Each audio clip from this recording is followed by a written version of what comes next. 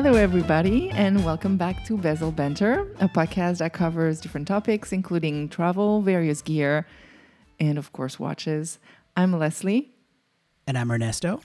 And today we have the pleasure of interviewing an amazing guy who's into watches, obviously, and who brings such a positivity into the world of watches. And you most likely know him. His name is TC, and we're going to post, of course, his Instagram. So you can definitely follow, if you're not already, because I think most everyone is already following him. But yes, his Instagram is at Mr. Thomas Carlos, and we'll definitely post the link for you guys to follow him. Hi and welcome, TC. Thank you welcome, guys. TC. Good evening, early good evening on my end. More so late good evening, right? On your end, on the East Coast. Mm-hmm. Yes. So where are you right now? Because you've been traveling quite a bit, right? a little bit. I try, especially nowadays. But I'm coming to you guys from San Diego, California, sunny San Diego. So thank you for having me. I appreciate it. You're welcome. It's a treat for us. And I know that you were actually in our neck of the woods, I think a couple of weeks ago, right? You were in Florida, actually. Yes, I was. It was a little bit of a little retreat to go see some family. But I got to get some pool time, some golf time, and it was just much needed. So yeah. And happy birthday again. Oh, thank you. It's funny. It's quite a blessing to live in an area where there's palm trees, and then to go on vacation and then to see more palm trees. Right. So, right. I'm spoiled. So. Yeah, talking about spoiled, you just got a new acquisition too. Oh yeah, definitely. That's like, I guess, a perfect segue into the wrist check. But I don't want to take anything away from you, E. So. Well, I appreciate you. Letting me do my thing. But so before we really get things started and talking about this new acquisition, what do you have on your wrist, TC? Since you are a guest, what do you have on that wrist?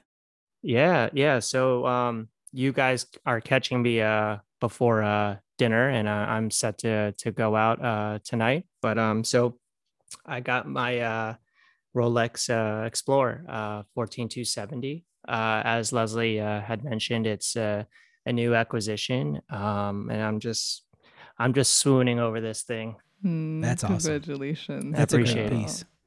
That is a great piece. It's very flexible in how you can wear it. And so we'll talk a little bit more about you. I know there are a lot of fans that know about you, but we'll talk a little bit about what kind of watches you gravitate towards. No, it's perfect. I mean, the name of it, Explorer, it just fits you. Like, it's the right size, because we were just talking about size as well. There you go. It's perfect. You mentioned flexibility. That's a great word to describe the watch. Totally. Yeah, I didn't use the other word for once. We'll talk about that too. So Leslie, what do you have on your wrist? Today I have my Grand Seiko SBG 413. I know we were talking about references and things like that, but they're short and sweet, so those are easy to remember. This is part of the Four Seasons North America exclusive, and it is the Cherry Blossom edition. Yes. So for those that don't know, what season is it? It's spring. Yeah, because of the cherry blossoms. That's such a beautiful, Grand Seiko, the way they do their dials, it's absolutely hypnotic, mesmerizing, amazing. I mean, like, throw any positive adjective in there and they just do a wonderful job. Yeah, definitely. So very what cool. about you? So because we have our special guest, I'm actually wearing my Doxa, my Sub 300. It's a 50th anniversary of the reissue of the Sub 300, and it's an orange professional. And I know that TC has as a Doxa as well. He's an avid dive watch fan, and so to pay my respects to the big guy, I put my Doxa on. So yeah, absolutely. Thank you. Yeah, that's a lovely watch, man. Thank you. Appreciate it. So we got a lot of things to cover. Why don't we go ahead and get started? Maybe let's start with, how did you get started in watches? Yeah, for sure. It's I guess it's a long story, but we'll see if we can kind of navigate through this long journey. So yeah, I mean, just as a kid, I always just seemed to want to have something on my wrist. I guess even before watches, it could just be like as something simple as like a rubber band or something. I think that feeling of having something on my wrist at least is was something I kind of just liked. I like that feeling.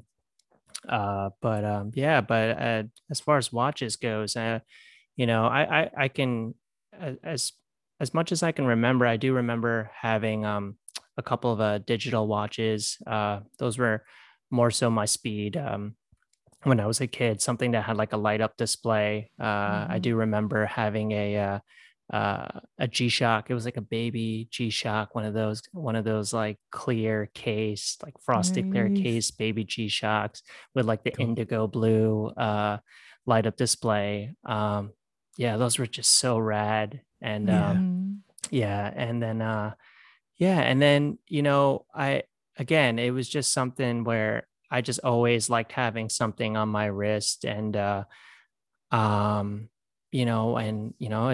time I guess went on, I gravitated more so towards Timex, which I think is just again something that's a lot of watch enthusiasts can kind of trace back to as far as watches that they were that they gravitated towards. And but more so for me, I guess this was like around high school time where J. Crew and Timex, they just came out with like a lot of collaborations.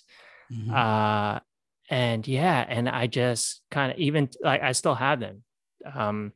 And it's funny, the other day I had picked up one of those Timexes, and it was a dive watch a collaboration and with J. Crew, and the bezel doesn't spin. It was like a fixed bezel, and I was just like, what? I was like, what? That's unique, right? What? For a dive watch. Yeah, but I was like, what blasphemy is this? Right. But yeah, and so yeah, and I guess into the more of the enthusiast space. Well, I guess Timex can count as enthusiast. I mean, any watch can count as enthusiast, but enthusiast space. But I can trace it back to my two vintage Seamasters. Okay. Yeah, and the first Seamaster was a watch I had just come across, or I had came across in Paris. I was there for a family vacation. We were traveling through Paris and Amsterdam, and it was just such a memorable trip. And I didn't go into the trip thinking I was gonna purchase a watch, but just a hole in the wall vintage shop, and it was just this watch that kind of just it was speaking to me. Cool. From the glass casing. So yeah, I just went in, I got it, and I, even just from that purchase, I kind of just learned a lot about just the history, like how much history goes into a watch, and also just purchasing vintage watches in general. Right. Yeah, and then the other Seamaster was a 1970s Seamaster that I bought for my 31st birthday, and that was to commemorate not only my birthday, but to commemorate the trip to and moving to San Diego. And I wore that watch every single day on our road trip to San Diego. It was an 8-day road trip, and it was those two watches that kind of started everything as far as diving into the whole like watch fam or watch community. Pun intended, right? Yeah. As far as, for those that are new into the watch collecting or that are new watch enthusiasts out there, we think about Omega Seamaster and we think of what the modern day iteration of that Seamaster looks like. And the vintage reference that you are talking about from the 70s and even earlier, those watches are quite different. Some were like, gold plated, some were gold filled, some were just steel, but they look more like a dress watch, or what we'd call a dress watch today. It wasn't necessarily like with the bezel, and it wasn't like 200-meter water resist or anything like that, but it was still a watch at the time that was an active watch, right? You could be quite active and still use that watch for swimming and all that stuff. So pretty interesting how it's evolved over time. No, that's actually a good point. A lot of these watches were just worn. I feel like I've seen pictures of like guys in like a tucked in white t-shirt just mowing the lawn, and they're like for whatever brand it was back then in the 50s, 60s. And these guys wore these watches for everything. Yeah. And it's a shame that more people don't wear these watches kind of like that. And we kind of just, I mean, I'm at fault here because I baby my Seamasters, so my vintage Seamasters. So hey, that's okay. I'm at fault there. That's okay. Well, but what's interesting is, I don't know if you guys have seen the movie Crazy Rich Asians, and in that movie, the main character of that movie was wearing, I don't know if it was gold plated, gold filled, or solid gold. It was one of those vintage Seamasters though. And really? It was kind of neat. Yeah, it was kind of neat to see that referenced in that movie. Very cool. So that is cool. Yeah. It's funny how we go back and we judge vintage watches based on, I mean, most of us, at least we have that reflex of looking at vintage watches based on the aesthetic of watches today. So back then, I'm sure they were considered, sportier looking watches. Mm-hmm. But right now, when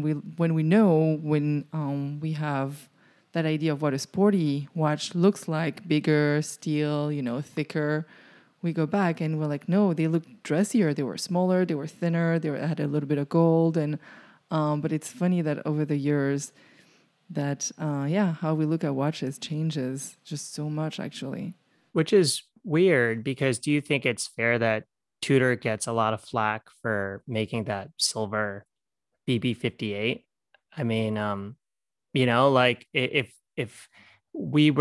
people back then in the early 70s, late 60s were beating up these watches that were at times made out of precious metal, and and then now Tudor comes out with a BB58 that's cased in silver and as well as gold, and people are just like, what, a dive precious metal dive. Well, I mean, granted, Rolex has been doing that too, but it's kind of weird. Like, to your point, Leslie, it's like you said, it's like our perception has kind of changed, and we've just been kind of locked in with, it has to be stainless steel, it has to be, this, that, and the third. And I think there's a difference between like more purist collectors, because there's different kinds of collectors, right?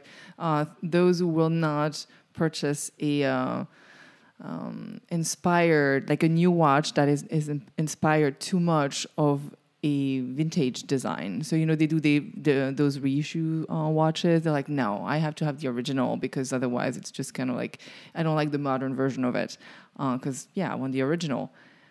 But at the same time, there are those who just simply maybe don't overthink it, and they just like it. They like the history, they like the watch. They can't really either get the original one because either they don't have the money or simply it's not available. And so they're like, well, I want something that looks like this. I like it, and I'm just going to be wearing it. So because now I feel like there's just so many people who are into collecting watches. Back then, no one thought about it. Or maybe, they were collectors, but definitely not to that extent that there is today. And everyone has like their own way of seeing this, and so and deciding what they like. I don't mind that they do that at all. I don't mind even like when they design a watch that has a ghost bezel. Yes, originally it's technically a black bezel that's faded, right? But I don't mind. It looks good, and you can just pick up an original one, or put your watch with the next to like the window and just wait until it fades. You can kind of like accelerate it and fake it, or just buy a brand new one that has that already ghost bezel in some ways. As long as you're Are you happy. referring to that Oris Diver 65 that collaborated with Hodinkee? The watch that I Not missed? necessarily, no. That's the But I watch just that I really wanted like the there. ghost bezel, and I like the new Tudor. I actually saw it in person yesterday, and that gray dial 58. It looks really nice. It really does. Very cool. I think that it's totally fine. And I think it's great that there are brands out there that are doing things in the precious metal, whether it's silver, whether it's gold. And yes, I mean, a gold dive watch, I don't know if you would really go swimming in your gold Rolex sub. If I had one, I don't think I would. But why not make it in silver? They're doing it in bronze. That's unique because what happens is that watch that you're going to end up hanging on to for a while, it will change. It will evolve. That will look differently. It will patina. And so will that silver. So, I mean, it's kind of like as that patina, there's your story. Yeah. There's your journey definitely. that you're traveling. Yeah, I haven't seen the gold Tudor. I don't know. On the pictures, it looks not really gold, like the gold we see from Rolex or that shiny gold. It looks more like bronze, so it's not as in your face in some ways. But why not? Why not swimming with your gold sub? Yes, I won't do it for sure, but I think it's pretty cool if someone does. No, Why that's not? cool. Yeah, I mean, it might attract shark, because that's like one of the first Exactly. lessons That- I was that's my told fear. in Yeah. That was my Florida. fear. You don't wear anything silver, shiny in the water, no jewelry, Right. no nothing. Yeah. So You got a barracuda chasing you. It's just horrible. So that's the one thing I actually learned as well, is that as I got into surfing is you don't want to wear anything too shiny out there. Yeah. So I've learned that through my my small and very short Google search on sharks. So Well, TC, that's a great segue. Why don't we talk a little bit about some of your hobbies and how that actually correlates with the type of watches you enjoy in your collection? yeah, definitely. So as I said before, I just I moved to San Diego. I've been here for a couple of years now, and part of me moving here and embracing the culture out here was to kind of pick up something that the West Coasters do, and one of those things, and it was something that I've always wanted to learn how to do, was to surf. Nice. Yeah, so I've been surfing for a little more than a year and a half now, and I can say I'm probably average at best, but the whole point of surfing is just getting out there and enjoying just being outside and being out in the ocean. But I'm sorry, what was your question again? I'm just like No. One of the things that I noticed about your collection is that the watches that you have tend to be say it. tool watches. They tend Say to it. be robust. For all you Robust. thirsty people out there waiting for me to say the word robust. Yeah. Go ahead and take your Robusty. drink. And so I know you end up really gravitating towards those watches. And Yeah, and for you, sure. you lead a pretty active life too. So I just wanted to kind of see how those two correlate. Yeah, for sure. Yeah, and it's how funny is that that departure from the Seamasters, right? The vintage Seamasters. But yeah, you know, my enthusiasm for watches came first before surfing, but even before surfing, I just always gravitated towards a watch that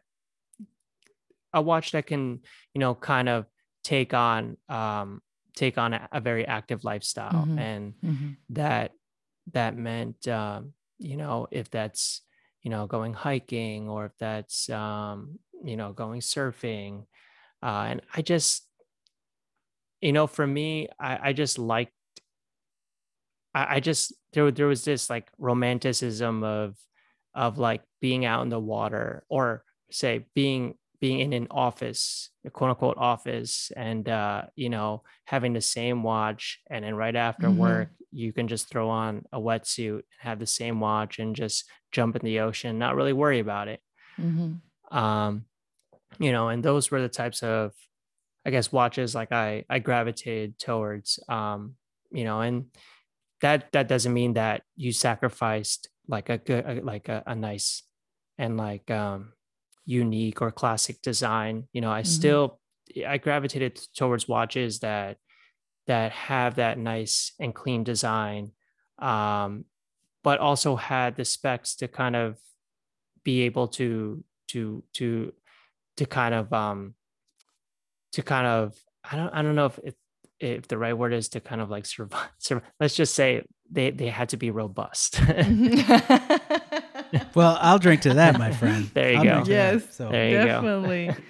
And yeah, I know we're definitely not a one watch person, but there's something to be said about just having that watch that's like, you know, you're not afraid of wearing it. You're not afraid of going on an adventure, and you can dress it up if you need to, but it's there. It's like kind of, I don't know, kind of like your friend in a way.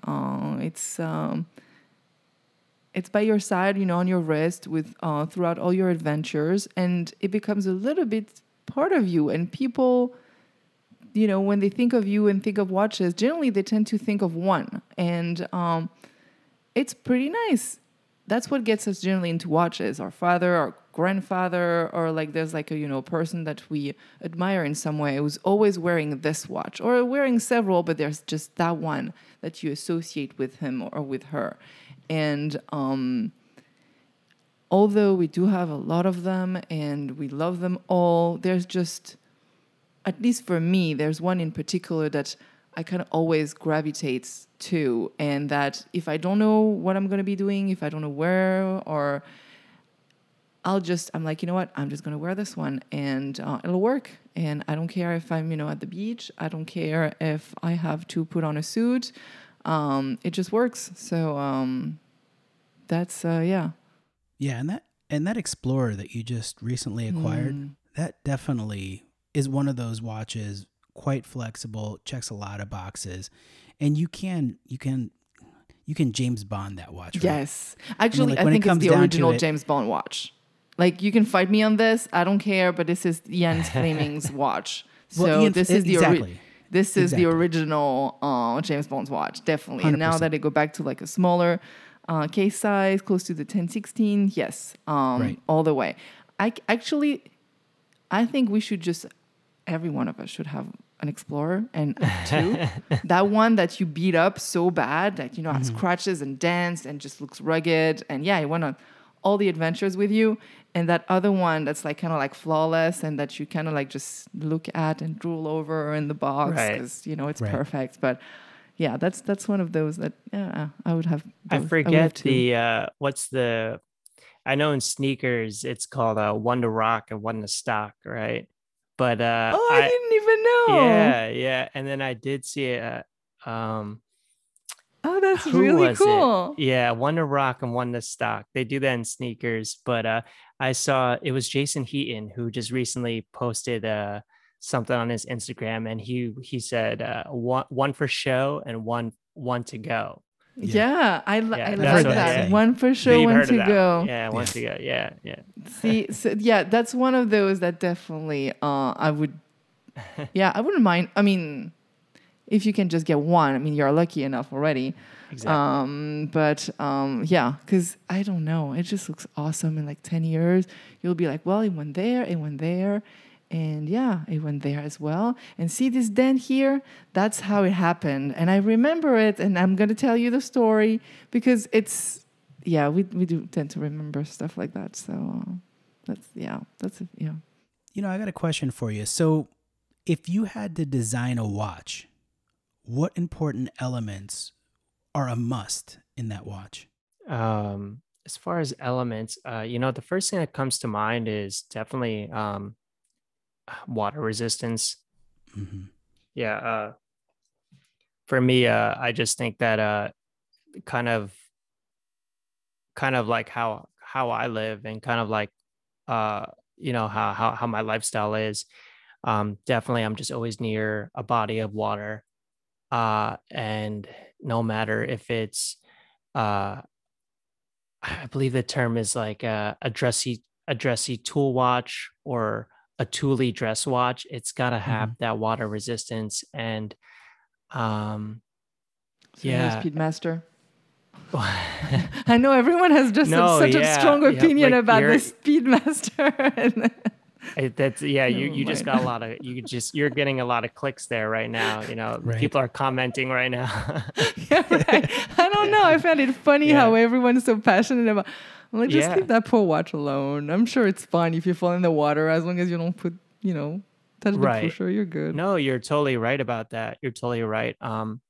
But yeah, for you it's different though. It has to have Yeah, like it's got to have the water real. resistance. I'm just looking at some of the watches I have laid out right now, and I could just say a legible dial. Mm-hmm. Um, you know, uh, yeah, and then I guess it's however the case has to be designed, and it's got to accept straps. Mm-hmm. You just Yeah. got to have it. You got to have it.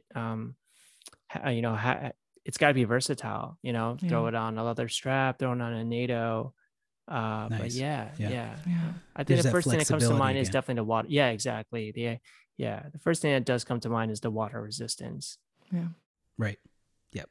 Well, and that makes sense for your activities, Mhm. definitely. Yes. Yeah, So- yeah, definitely, So definitely. I see you looking at your watches. What are your top 3 watches in your collection? Top I mean, you three. knew this Had to was ask. coming, I just had to ask.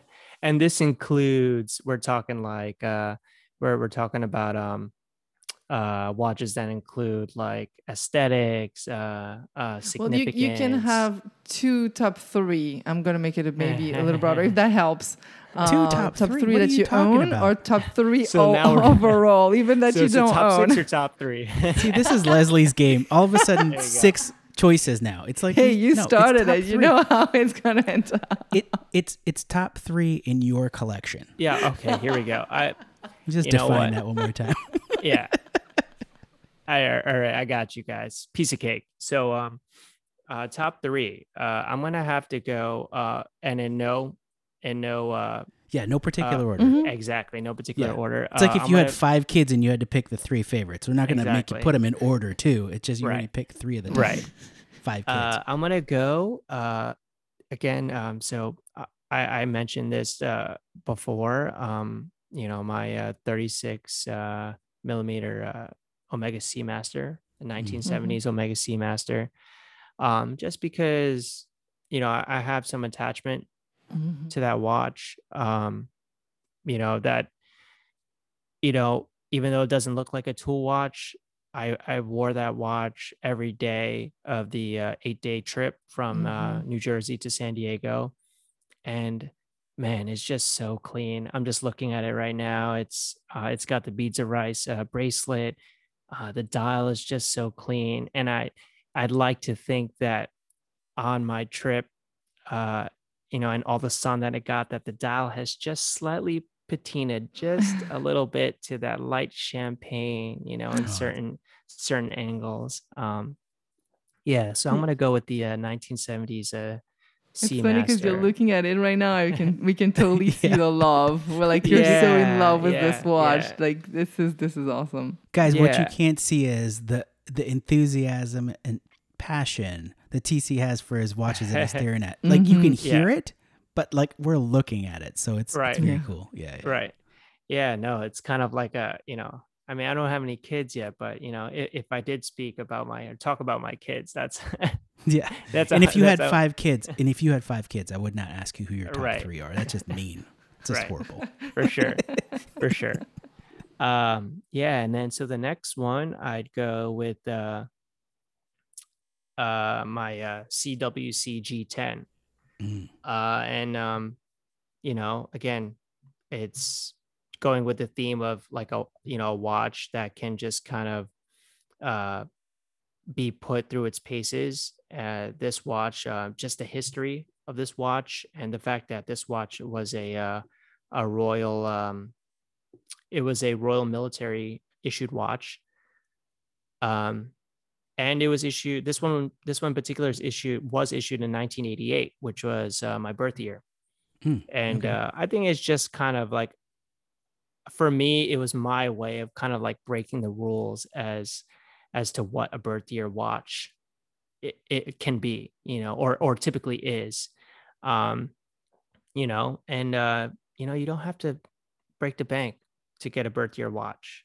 So yeah, and again, and also too, and then this is, we could totally go way off topic here, but a, for a brand, or for a third party site or a watch vendor to say like this watch was from the 1970 whatever, or 1980, it never really does match up to that date. But anyways, this watch was issued in 1988, and it has it engraved in the case back, along with the royal military broad arrow, and also the serial number that says it that this one was issued to the Royal Navy.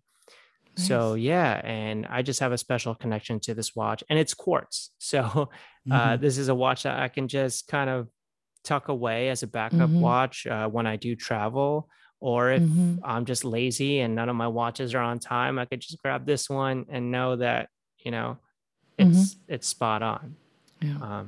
The beauty, because I've seen you post about that watch, and one of the things I really like about that, I like everything that you've said about the history behind it, that it's quartz and it's a military true tool watch.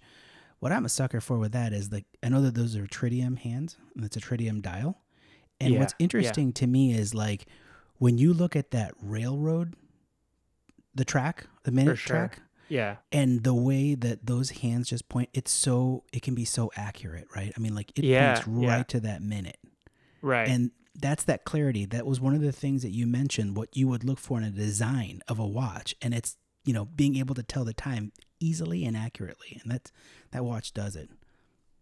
Yeah, no, you're totally spot on with that, E. Yeah, I totally agree with you. And yeah. And also too, just looking at it right now, it's got fixed spring bars. So it's, you just can only, it just takes a NATO, and it just kind of forces you to kind of just, put something on. But I mean, I think you could still put on like a single pass leather strap on it and kind of dress it up. But yeah, it kind of just forces you to kind of just throw in a NATO and just go.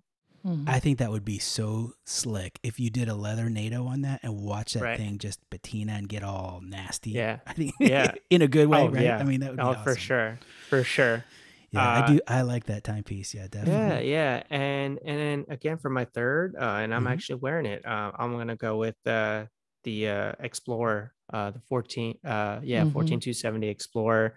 I've just been swooning over this piece. And I just think if you just line up these three watches, the Seamaster, the CWC Quartz, and the Explorer, they're all kind of the same, but kind of different in their own little ways. I see them as totally different.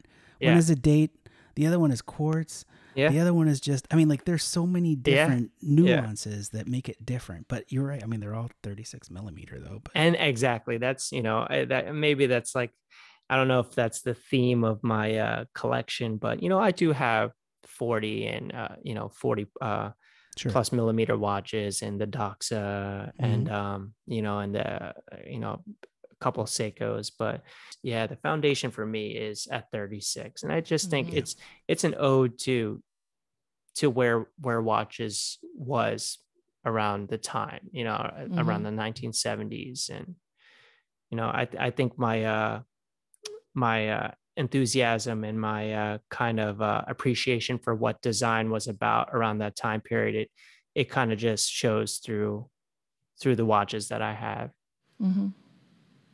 Yeah. So TC, I know you're a very avid adventure photographer, and you take some amazing shots. I'm one of your big fans on your Instagram feed, and so I wanted to see, like, what kind of photography gear do you use when you're taking these shots? Yeah, for sure. And I really do appreciate that, guys. I mean, I constantly am trying to sharpen the sword when it Mhm. comes to excuse me, when it comes to writing and photography. And and for me, I'm just always constantly gonna call myself an average or an amateur photographer. So for you to So say that and humble. for you So guys to say humble. that, I really do appreciate that. Well, that's what artists do. They're just so humble and they're never satisfied and they always, look for more perfection. Yeah. Yeah. And I guess that's just how that goes. But yeah, no, Mhm. I do appreciate that and the kind words there. I come from the school of, the best camera is the one that you got. Mhm. Um, Yeah. so when I'm on the trails and and I just have I don't have my actual camera with me. It's just my iPhone, right? Mhm. Like we all, we all have that ability to kind of take photos, which I think is a beautiful thing, Mhm. Yeah. nowadays. We're all photographers, I guess, in a way, right? Hmm.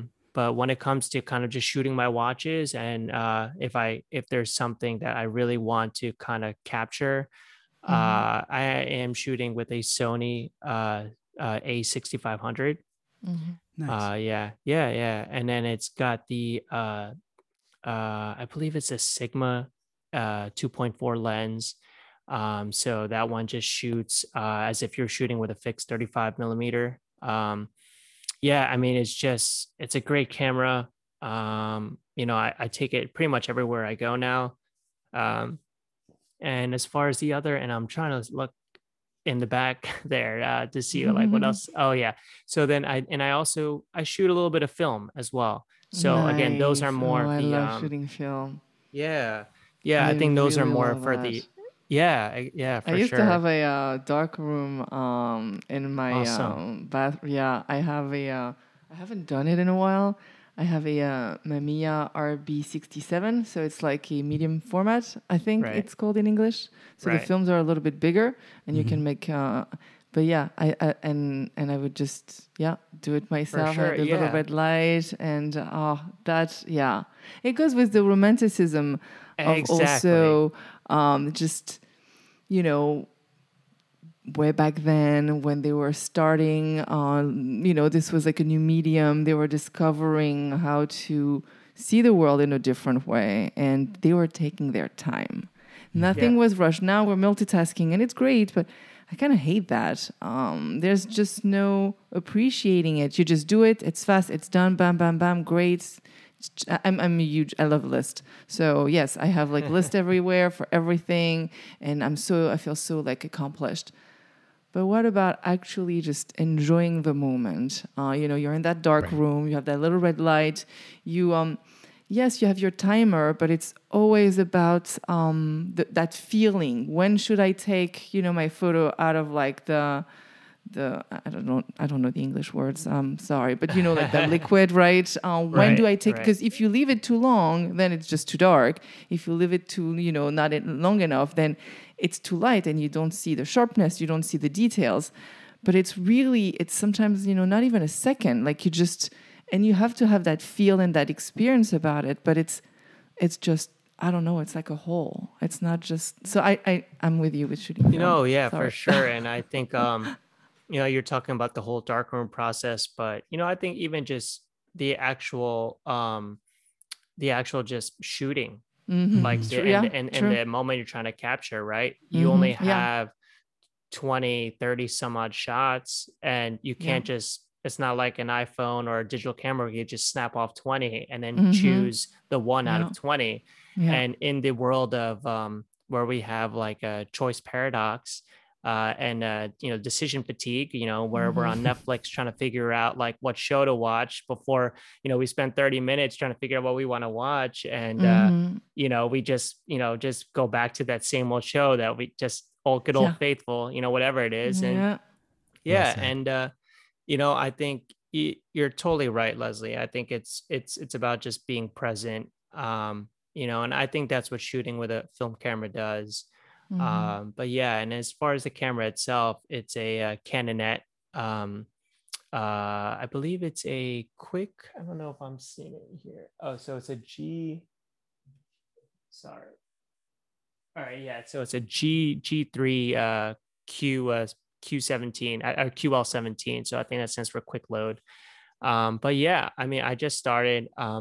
I, full disclosure, I will not be developing these on my own. I will just be rolling the film back up Yeah. and having Yeah, it's them all good. developed. Hey, that's fine too. That's So good. I never yeah, like yeah. So don't judge develop me, the Leslie. film. No, develop the judgment. film Yeah, itself. exactly. I would not do that because if you don't develop the film itself, then everything's ruined. But Right. once you have that film, then you can actually, it's actually super easy. And Oh, I bet. Yeah. I don't know, it's really, really great. And then, like in the movies, right? I mean, you don't hang it on the film. Right. I mean, I guess you could, but you have everyone has their own way.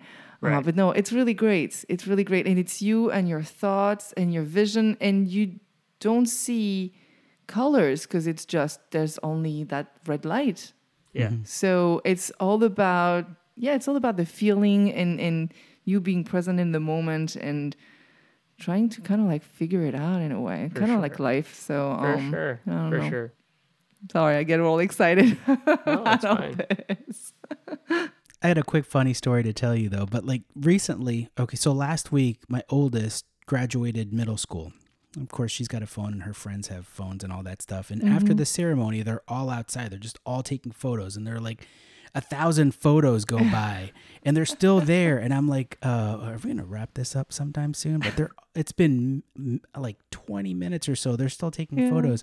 And I looked at one of the parents, friends of ours, and I said, you know, the difference between when we were in middle school and high school, what the difference was? We had 24 to 36 shots in that roll. That was it. There was no iPhone when I was going to school.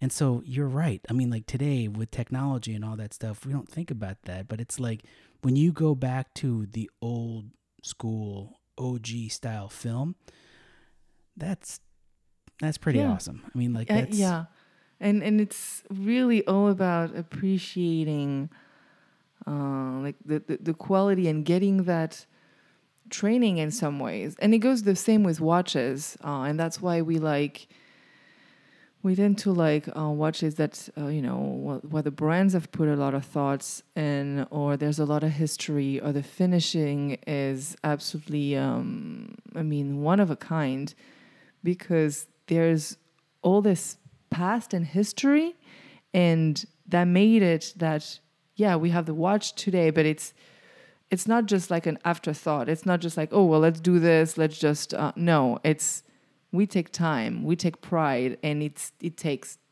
decades to gain that experience, to be able to polish, a watch a certain way. Like, I mean, Grand Seiko, for example, but there's quite a few other really high-end watch brands, or just like the thought process is different.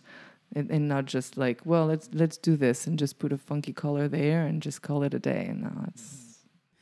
Speaking of experience, again, we talked a little bit about you being an avid photographer, but you also enjoy writing. Yeah. TC, do you mind sharing with our listeners an exciting project that you're not the project, Right. but like you started becoming a contributor for somebody pretty well known in the watch world. Yeah. Yeah. I mean, it's been a wild ride. It's been a wild year, as far as kind of where writing has kind of taken me. Again, I'm just always going to say I am average at best when it comes to writing. But yeah, I started, again, this was just to intersect the world of watches and surfing. And I just kind of saw that type of photography wasn't getting done. And if that photography wasn't getting done in the watch fam, then, maybe the writing wasn't done. Maybe there's something interesting there. And so I started to kind of take a stab at writing. And and it wasn't just necessarily about surfing and watches. It was more so watches and just getting out there. Um, I do have a site where all these articles kind of just go, and it's called Watch Dude Gone Surfing. Mhm. And I think Gone Surfing, that kind of for me, I just envision someone who has that sign out on their office door or out on their front door, and they're just gone, and they're just doing something that they want to do, and in that case it's gone surfing. And Mhm. I think everybody has their own, like, gone surfing. Everybody has their own thing where they just go and kind of stay within their thoughts. And you know um for it could be cycling, it could be hiking, it could be what have you. Could it be But like watch anyways, shopping too? exactly. But yeah, Possible. exactly. Yeah, Possible. it's possible. It's possible. You're right. It's a good point. But yeah, so I just started kind of building a small collection of write-ups. And yeah, and it was just something that just kind of interested me, and it kind of not really forced me, but it kind of gave me a reason to kind of dive more into the history of these watches, and why certain watches were designed a certain way. And one day I was just going through the feed over at Worn and Wound, and I passed by, or I stumbled upon their weekend column called Watches, Stories, and Gear. And ironically enough, I had just watched this really cool surf documentary that combined everything that I just love in gear, in travel, and surfing.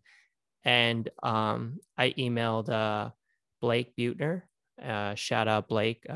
He's just been just such a solid dude when it came to this whole process. But yeah, I shot him an email, and he kind of just liked where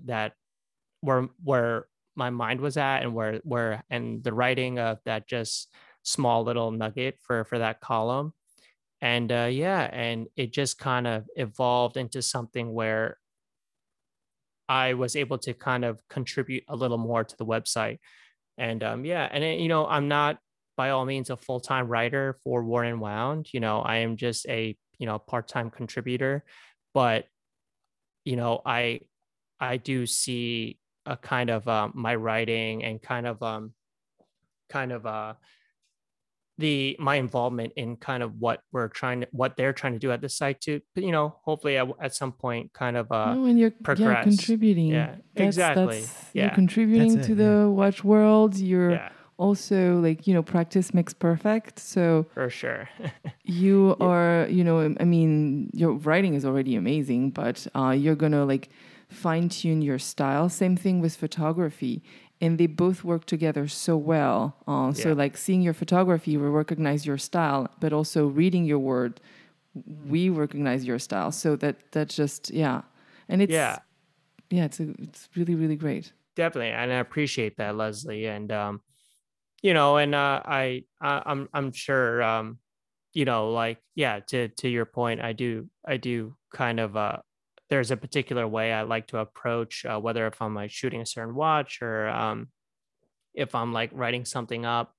I always just, I think just in general, I just always like to include people. That's Mhm. just my thing. I'm just like really into the community aspect of things. And even if it has to do with the audience, I think my goal is to kind of include the audience, whether if it's in my photography, it's trying to kind of make the audience feel that they're there, that Yeah, they're there build in the that shot. connection. Yeah. Yeah, Or if it's or in my strengthen writing, the I want to connection. Yeah. paint a picture there for them, and I want them to feel like they're actually there. Hmm. And it's kind of hard when you're just writing about a certain, product. And, but if there's some context there, then I really think that's where kind of my writing can kind of flourish. But anyways, to answer your question, yeah. So I've recently just kind of signed on to be a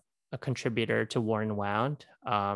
It's thus far it's been amazing. I just never have thought that within this year I'd be able to have the opportunity to do something like this. My goal this year was, and I have it written down, was to publish uh an article on a watch Nice. on a watch website that I like respected. Yeah. And You've checked that box, my friend. Yeah, I know. Yeah, right? yeah. And Ward and Wound gave me an opportunity with their 3 for 5 series that they're doing for all readers of the site.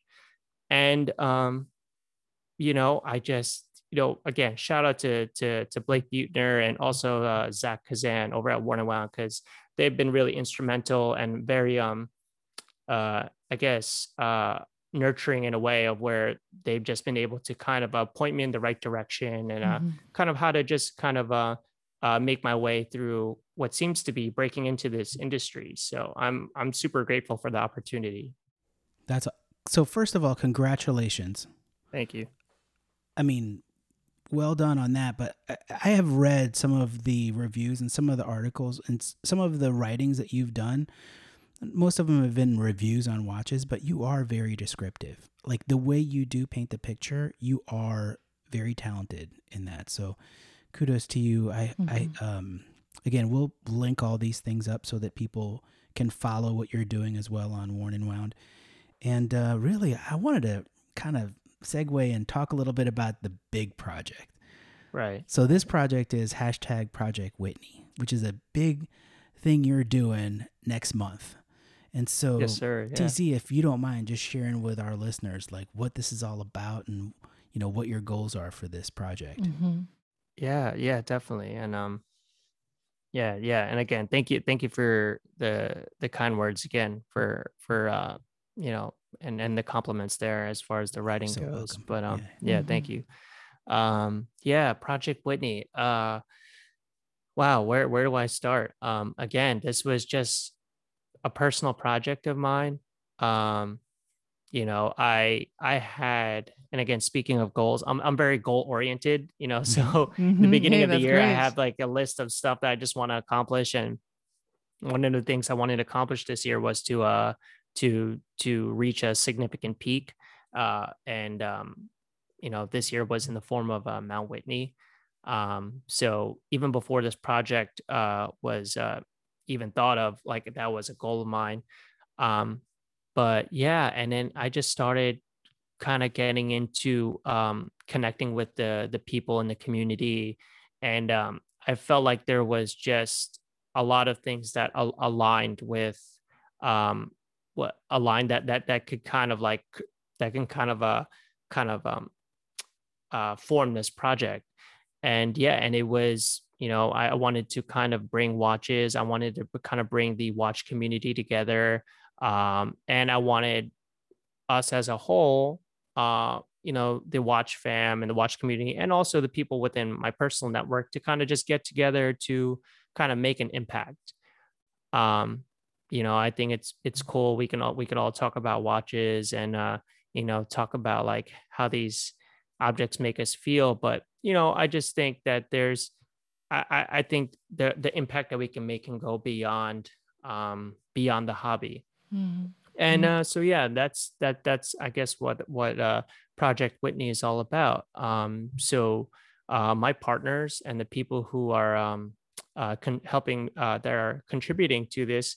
So the one half is Vero, a Vero Watch Company, out of Portland, Oregon. They're this killer independent brand, like I said, out of Portland, and they just came out with this like a really rad dive watch in their open water series. And I have that watch right now, and that's the watch that's kind of accompanying me on all these sessions, whether if it is surfing or if it is kind of training for Mount Whitney and hiking in the hills here in San Diego. That's kind of been my go-to watch. And they have been they've been so supportive and using their platform to kind of get the word out for this project. Nice. And the other half is a global organization called 1% for the Planet. And this is a nonprofit organization who was founded by Yvon Chouinard. He is the, if you don't know him, he's the founder of Patagonia. And he has, and 1% for the Planet, the organization has partnered up with individuals and businesses all over around the world to kind of what's the word I'm looking for? They've actually found a way. They've found a way where people have committed. That's the word I'm looking for. These individuals and companies have committed a certain percentage of their profits to go towards 1% for the Planet. And this organization then uses that money and kind of delegates that money and sends that money to all these nonprofit partners that are doing these amazing things all over the globe as far as conservation and protecting the environment and taking care of the wildlife and so on and so forth. So I just felt that this was just an opportunity to kind of use the power of our community to make a positive impact. And through Vera Watch Company using their platform and 1% for the Planet using their platform, I feel like all these, all the support and all the donations that are going towards Project Whitney will be going to 1% for the Planet. And I'm sure it's going to make an impact either way. I mean, I just really think that at the end of the day, if it's not just the awareness aspect, I think it is the awareness aspect. It's just spreading the word. And yeah. I think it's an amazing cause. Mm-hmm. When you and I spoke about it initially, I was like, man, that we need stuff like that because, this earth is supposed to be here for a while. And so if we can go ahead and create causes and have causes like this to go ahead and put money back into making sure that the waters and the land and the forests and all that stuff are being taken care of, that's huge. What excited me too was you talk about your team of explorers. I'm going to use that term. But you guys are going up Mount Whitney basically, and you're doing it basically in a day, if I'm not mistaken, right? I mean, I know you're training for this too. If you don't mind just sharing a little bit about, the for sure. Adventure. Typically, Mount Whitney is one of the popular mountains to quote unquote climb, and I'm using the scare quotes there. It's a hike. Essentially, it's a hike up to the peak, and the peak kind of lies at 14,500 feet, more or less than that. And sorry, what was your question again? No, basically, like if you wouldn't mind sharing about like what those couple of days are going to look like when you go out there. Yeah, for sure. Yeah, no, definitely. So we're gonna knock it out in one day. Our plan is to kind of get to the campsite at Mount Whitney at their portal there near the trailhead. Mm-hmm. And the plan is to kind of get there, acclimatize, kind of get used to the elevation there. And I believe our campsite will be at around 7,000 feet, if I'm not mistaken. Mm-hmm. Mm-hmm. And then, so we'll just kind of hang out, get used to the elevation. And then the following day, our plan is to get up close to maybe 2:30, 3 a.m. and start the hike. Yeah. That's an early morning. Hike, an early morning. Yeah. So we're going to be starting in the dark. Yeah. Mm-hmm. So yeah. And what's the top height you guys are shooting for? So the peak itself is at 14,505 feet. So there's going to be quite an elevation change there, which again, I'm sure people have done it without training, but if you don't prepare, and if something does go wrong and you're not prepared to kind of get yourself out of a hairy situation, then that's what you're putting yourself kind of at risks there. So Yeah, yourself and your, partners too. I mean, yeah, you're the one that's, exactly, yeah. exactly. Which I can't stress enough the importance of just kind of just getting our legs under us and my legs under me, and just kind of just building up the endurance. And Well, and that, and also, I mean, you live in San Diego. You're basically at sea level, and so yeah, to go yeah, up 14,500 feet, your exactly. body's got to Yeah. acclimate to that. Yeah. Well, I think that's the beauty of living here. A couple hours removed from the city, you can end up in some elevation. The other day, we did me and a couple of buddies, we did a hike, again, just strictly for training. It was a short hike right after work. It from 0 to 1,500, in a span of an hour. That's a decent elevation gain. So so the plan too leading up to the hike is to try to attempt something that's kind of close to the elevation that we're going to be at. So yeah, but for now we're just trying to do as many small hikes as possible, kind of test out the gear, test out the boots, making sure that there's no hot zones, as far as like, the last thing you want to do is be worrying about how your feet feel. Yeah, you're going to be tired, but if you're on your way up and you're starting to feel the like blisters like forming, that's not fun. And then blisters in general, when you're just hanging out at home, aren't fun. Now imagine when you're like coming down a mountain and you still you have to come down. It's not just like going up. It's like Right. Exactly. There's no helicopter that's taking you down. No, there's no Uber helicopter out there. So yeah. That's funny. No, that's a pretty wild. And I think one of the things that we'll do is to make sure that we tag a bunch of things, before we close out. I've got a couple more questions. I just feel like I've been bombarding you with questions, but please feel like ask away. I just feel like the listeners really, it's a treat to have you on our show, first of all, but I think that you're just an interesting guy that I think that the listeners would enjoy so listening eclectic, honestly. Yeah, there's totally. Just so much and positive energy. I mean, like, you're doing things you. for good reason. So I mean, it's cool. But so it's a two-part question. I think about our watch community. The first part is I think about our watch community, and I'm thinking about who influences you. And then secondly, because influence, I think of also a word called legacy, right? What are you wanting to leave behind with regards to the watch community? So first part would be like, who influences you? That was my question. Was it? See, I just had one. That was it. There you go. And I asked your question. Sorry, Leslie. You just took it E. That's how I am. Selfish. Yeah. Very selfish. I'm going to get hate comments now. No. Yeah. Why are you so mean to Leslie all the time? Right. Oh my gosh, that is so Just not me. true. Just me. Right. No. Man. Yeah. Legacy. That's a very powerful word. I just even think outside of just watches in general, part of me has always thought that I've always cared about how people looked at me, and kind of just, if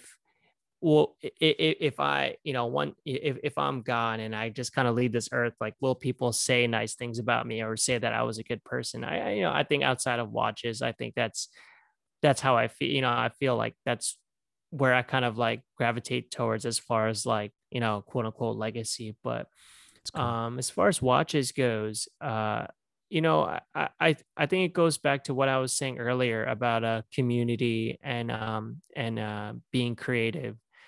I think number one, if we can kind of just keep these positive vibes and this good energy going within our community, then then we can kind of get more enthusiasts. We can kind of get more people into watches and more people into our community. And, at the end of the day, even if it has to do with like you guys, or, having your own podcast and these other watch enthusiasts starting their own podcasts, I think at the end of the day, it's a rising tide, floats all boats. And for me, that's Yeah. just, that's how I like to kind of carry myself, and kind of how I kind of want to see the people I care about and the people in the community. I mean, at the end of the day, who wants to see someone struggling, right? Yeah. So, Right. Yeah. and also, like, if you have something, negative to say, then don't say it at all. Yes. So I just think that you know I think, if I can just be a small cog in kind of like where this community and where this kind of hobby in general is going, then I'd be so happy to just do that. And I feel like it's great that, now I have the platform. I have my platform on Instagram, and also the platform on Warren Wow. Now, if I could just kind of just spread that positive energy, then I'd be so happy to do that. And I also, Hmm. by the way, I think Warner Wound does a great job in doing Mm-hmm. that as well. I think their ethos is all about inclusivity, and Hmm. also just allow showing people that there is an entry point, and Right. and then there's a Hmm. progression from that entry point. And they're allowing people to kind of get into the hobby, and then nowadays in multiple ways, because there's just Hmm. so many brands out there that you could just Yeah. start with. Yeah. But Yeah. yeah. And then as far as creativity goes, again, I really think that being creative puts me at least in a positive space. And whether that's photography, whether that's writing, whether that's you guys putting a podcast together, and just having this conversation, I think that, that's kind of what I kind of what my impact. Hmm. Um, that's what the type of impact that I want to kind of have, is to kind of, to kind of have people be creative, or to kind of inspire people to be creative, Hmm. and also, to just be a part of community. And it doesn't have to be, watches. It could just be anything. It's Yeah. just, if you have people that kind of want to see you succeed and want to see you win, then that's the type of people and the type of energy you need to surround yourself around. Yes. Yeah. I Totally. agree. I love the two quotes you said. Rising tides. I mean, this one. I Raise all mean, ships. Yeah. yeah, it Right. just hits home. And the other one too. I think it's a quote by Warren Buffett. The one, if you don't have anything nice, just don't say Right. anything. Something Uncle like that. Warren. Uncle Warren always Yeah, knows what to but it's say. so What to say. true. Yeah. And it's something that, I mean, of course, you surround yourself with the people, that you want to have like the same energy, right? Right. But the watch community is a little better. And we all have, I mean, if you're a collector, you collect so many other things, right? But this is what we have all in common. And we might be so diverse in our other hobbies, or what we do for a living, or things like that, right? But what brings us together is watches, but it's also that same energy. We're all so positive. I mean, Right. you're like a perfect example, Yeah. obviously. There's enough negativity in the world, right? There is. There I mean, really like, is. Yeah. why do you want to bring that into, our passion, our enthusiastic Yeah, but hobby? it just bleeds Right. out on everything else. Yeah, be Yeah. positive, see the good side. And I mean, life isn't easy, but yeah, just, negative Nancy, I'm all done with that. No. All right, just because I am like a dog with a bone sometimes, Last one. is there anybody out there that, is an influencer to you? Is there anybody out there you look up to in the watch community? Yeah. I think I as far as like people who are influential, I mean, I I don't think I could answer this question um properly if I didn't mention the guys over at the Grey NATO. Yeah. I really Mm. think that I don't know if they know this, and I'm sure they've inspired a bunch of other people to kind of do to kind of like to get into watches. And again, it goes more than watches, and it goes into just getting outdoors, and exploring, and getting into any sort of adventure. So yeah, I've listened to my fair share of the Gray NATO podcast, and it's I can't tell you like how many episodes I've listened to, but yeah. So James Stacey and Jason Heaton, I really think they both are they speak so eloquently, and I just kind of I do and they write so eloquently as well, and I do aspire to kind of to get on that level one day, and hopefully I get to get close to the types of adventures that they've been on as well. So yeah, totally. They're a couple of my favorites as well too.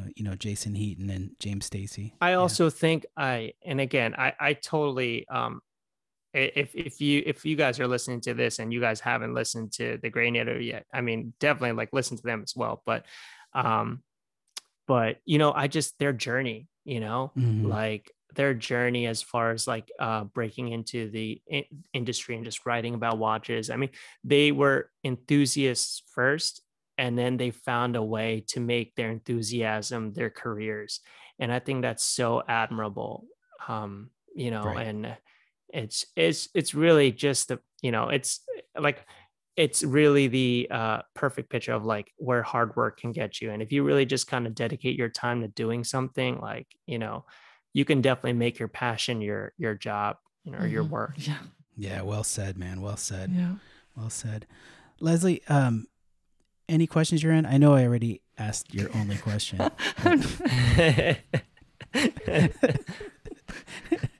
I love booking you. That's like, that's no, I'm good. Yeah. That's cool.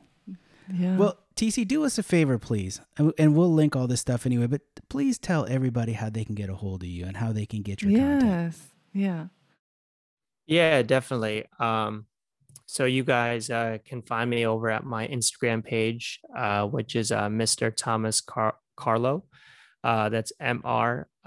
Thomas Carlo. And also, if you guys have time or whenever, head on over to the site of Worn and Wound. Hopefully in the coming weeks and months, my name will be appearing there more often. Or if you want to just go on their search bar and just type in Thomas Callara, you can do that too, and kind of check out my limited work on their site. And and as going back to the page, on my Instagram page on Mr. Thomas Carlo, please, in my bio, there's a link for Project Whitney, and that's to a direct link to donate to the climb, and all proceeds and all donations are going directly to 1% for the planet. I'd be so greatly appreciative of any type of donation, and if donating is not your thing, then spread the word. And I'd greatly appreciate that as well. So I really think that we can all as a community, as the Watch fam, and just as a human being, I think we can kind of make a difference. And if we can kind of throw down some money for an NWA, then I think we can throw in a couple bucks for making sure our planet is good for us right now and for the future generations. So well said. I agree. Yeah, please. We'll have these links on the not only Instagram but also on the website. So man, this has been an absolute treat spending some time with you this evening. Thank you. And we really appreciate you being on Bezel Banter's podcast. Yes, thank you very much for that. And hopefully we can do this again. Mm-hmm. For sure. We should do a follow-up after the climb. Yeah, definitely. Anytime you guys want me to come on, it would be my pleasure to spend some time and talk watches and miscellaneous things with you guys. Sounds wonderful. Like a plan. It's always a good time. I'd love to have you back for sure. Yeah. We appreciate that. Well, guys, I think this is probably a good place to wrap things up. Thank you so much for listening and spending time with us on Bezel Banter. Please hit the show notes for more details and links. You can follow us on Instagram. Leslie is @LadiesWrist, and I'm @ErnestoGuapo72. And you can follow the show at Bezel Banter Media for any updates and new episodes. If you have any questions for us, please feel free to reach out to us on bezelbanter@gmail.com, and please subscribe and review wherever you find your podcasts because it truly helps us out. Additionally, you can grab this episode and other episodes at www.bezelbanter.com. Thanks again, and we look forward to catching up with you on the next episode of Bezel Banter. Thank you. Thank you.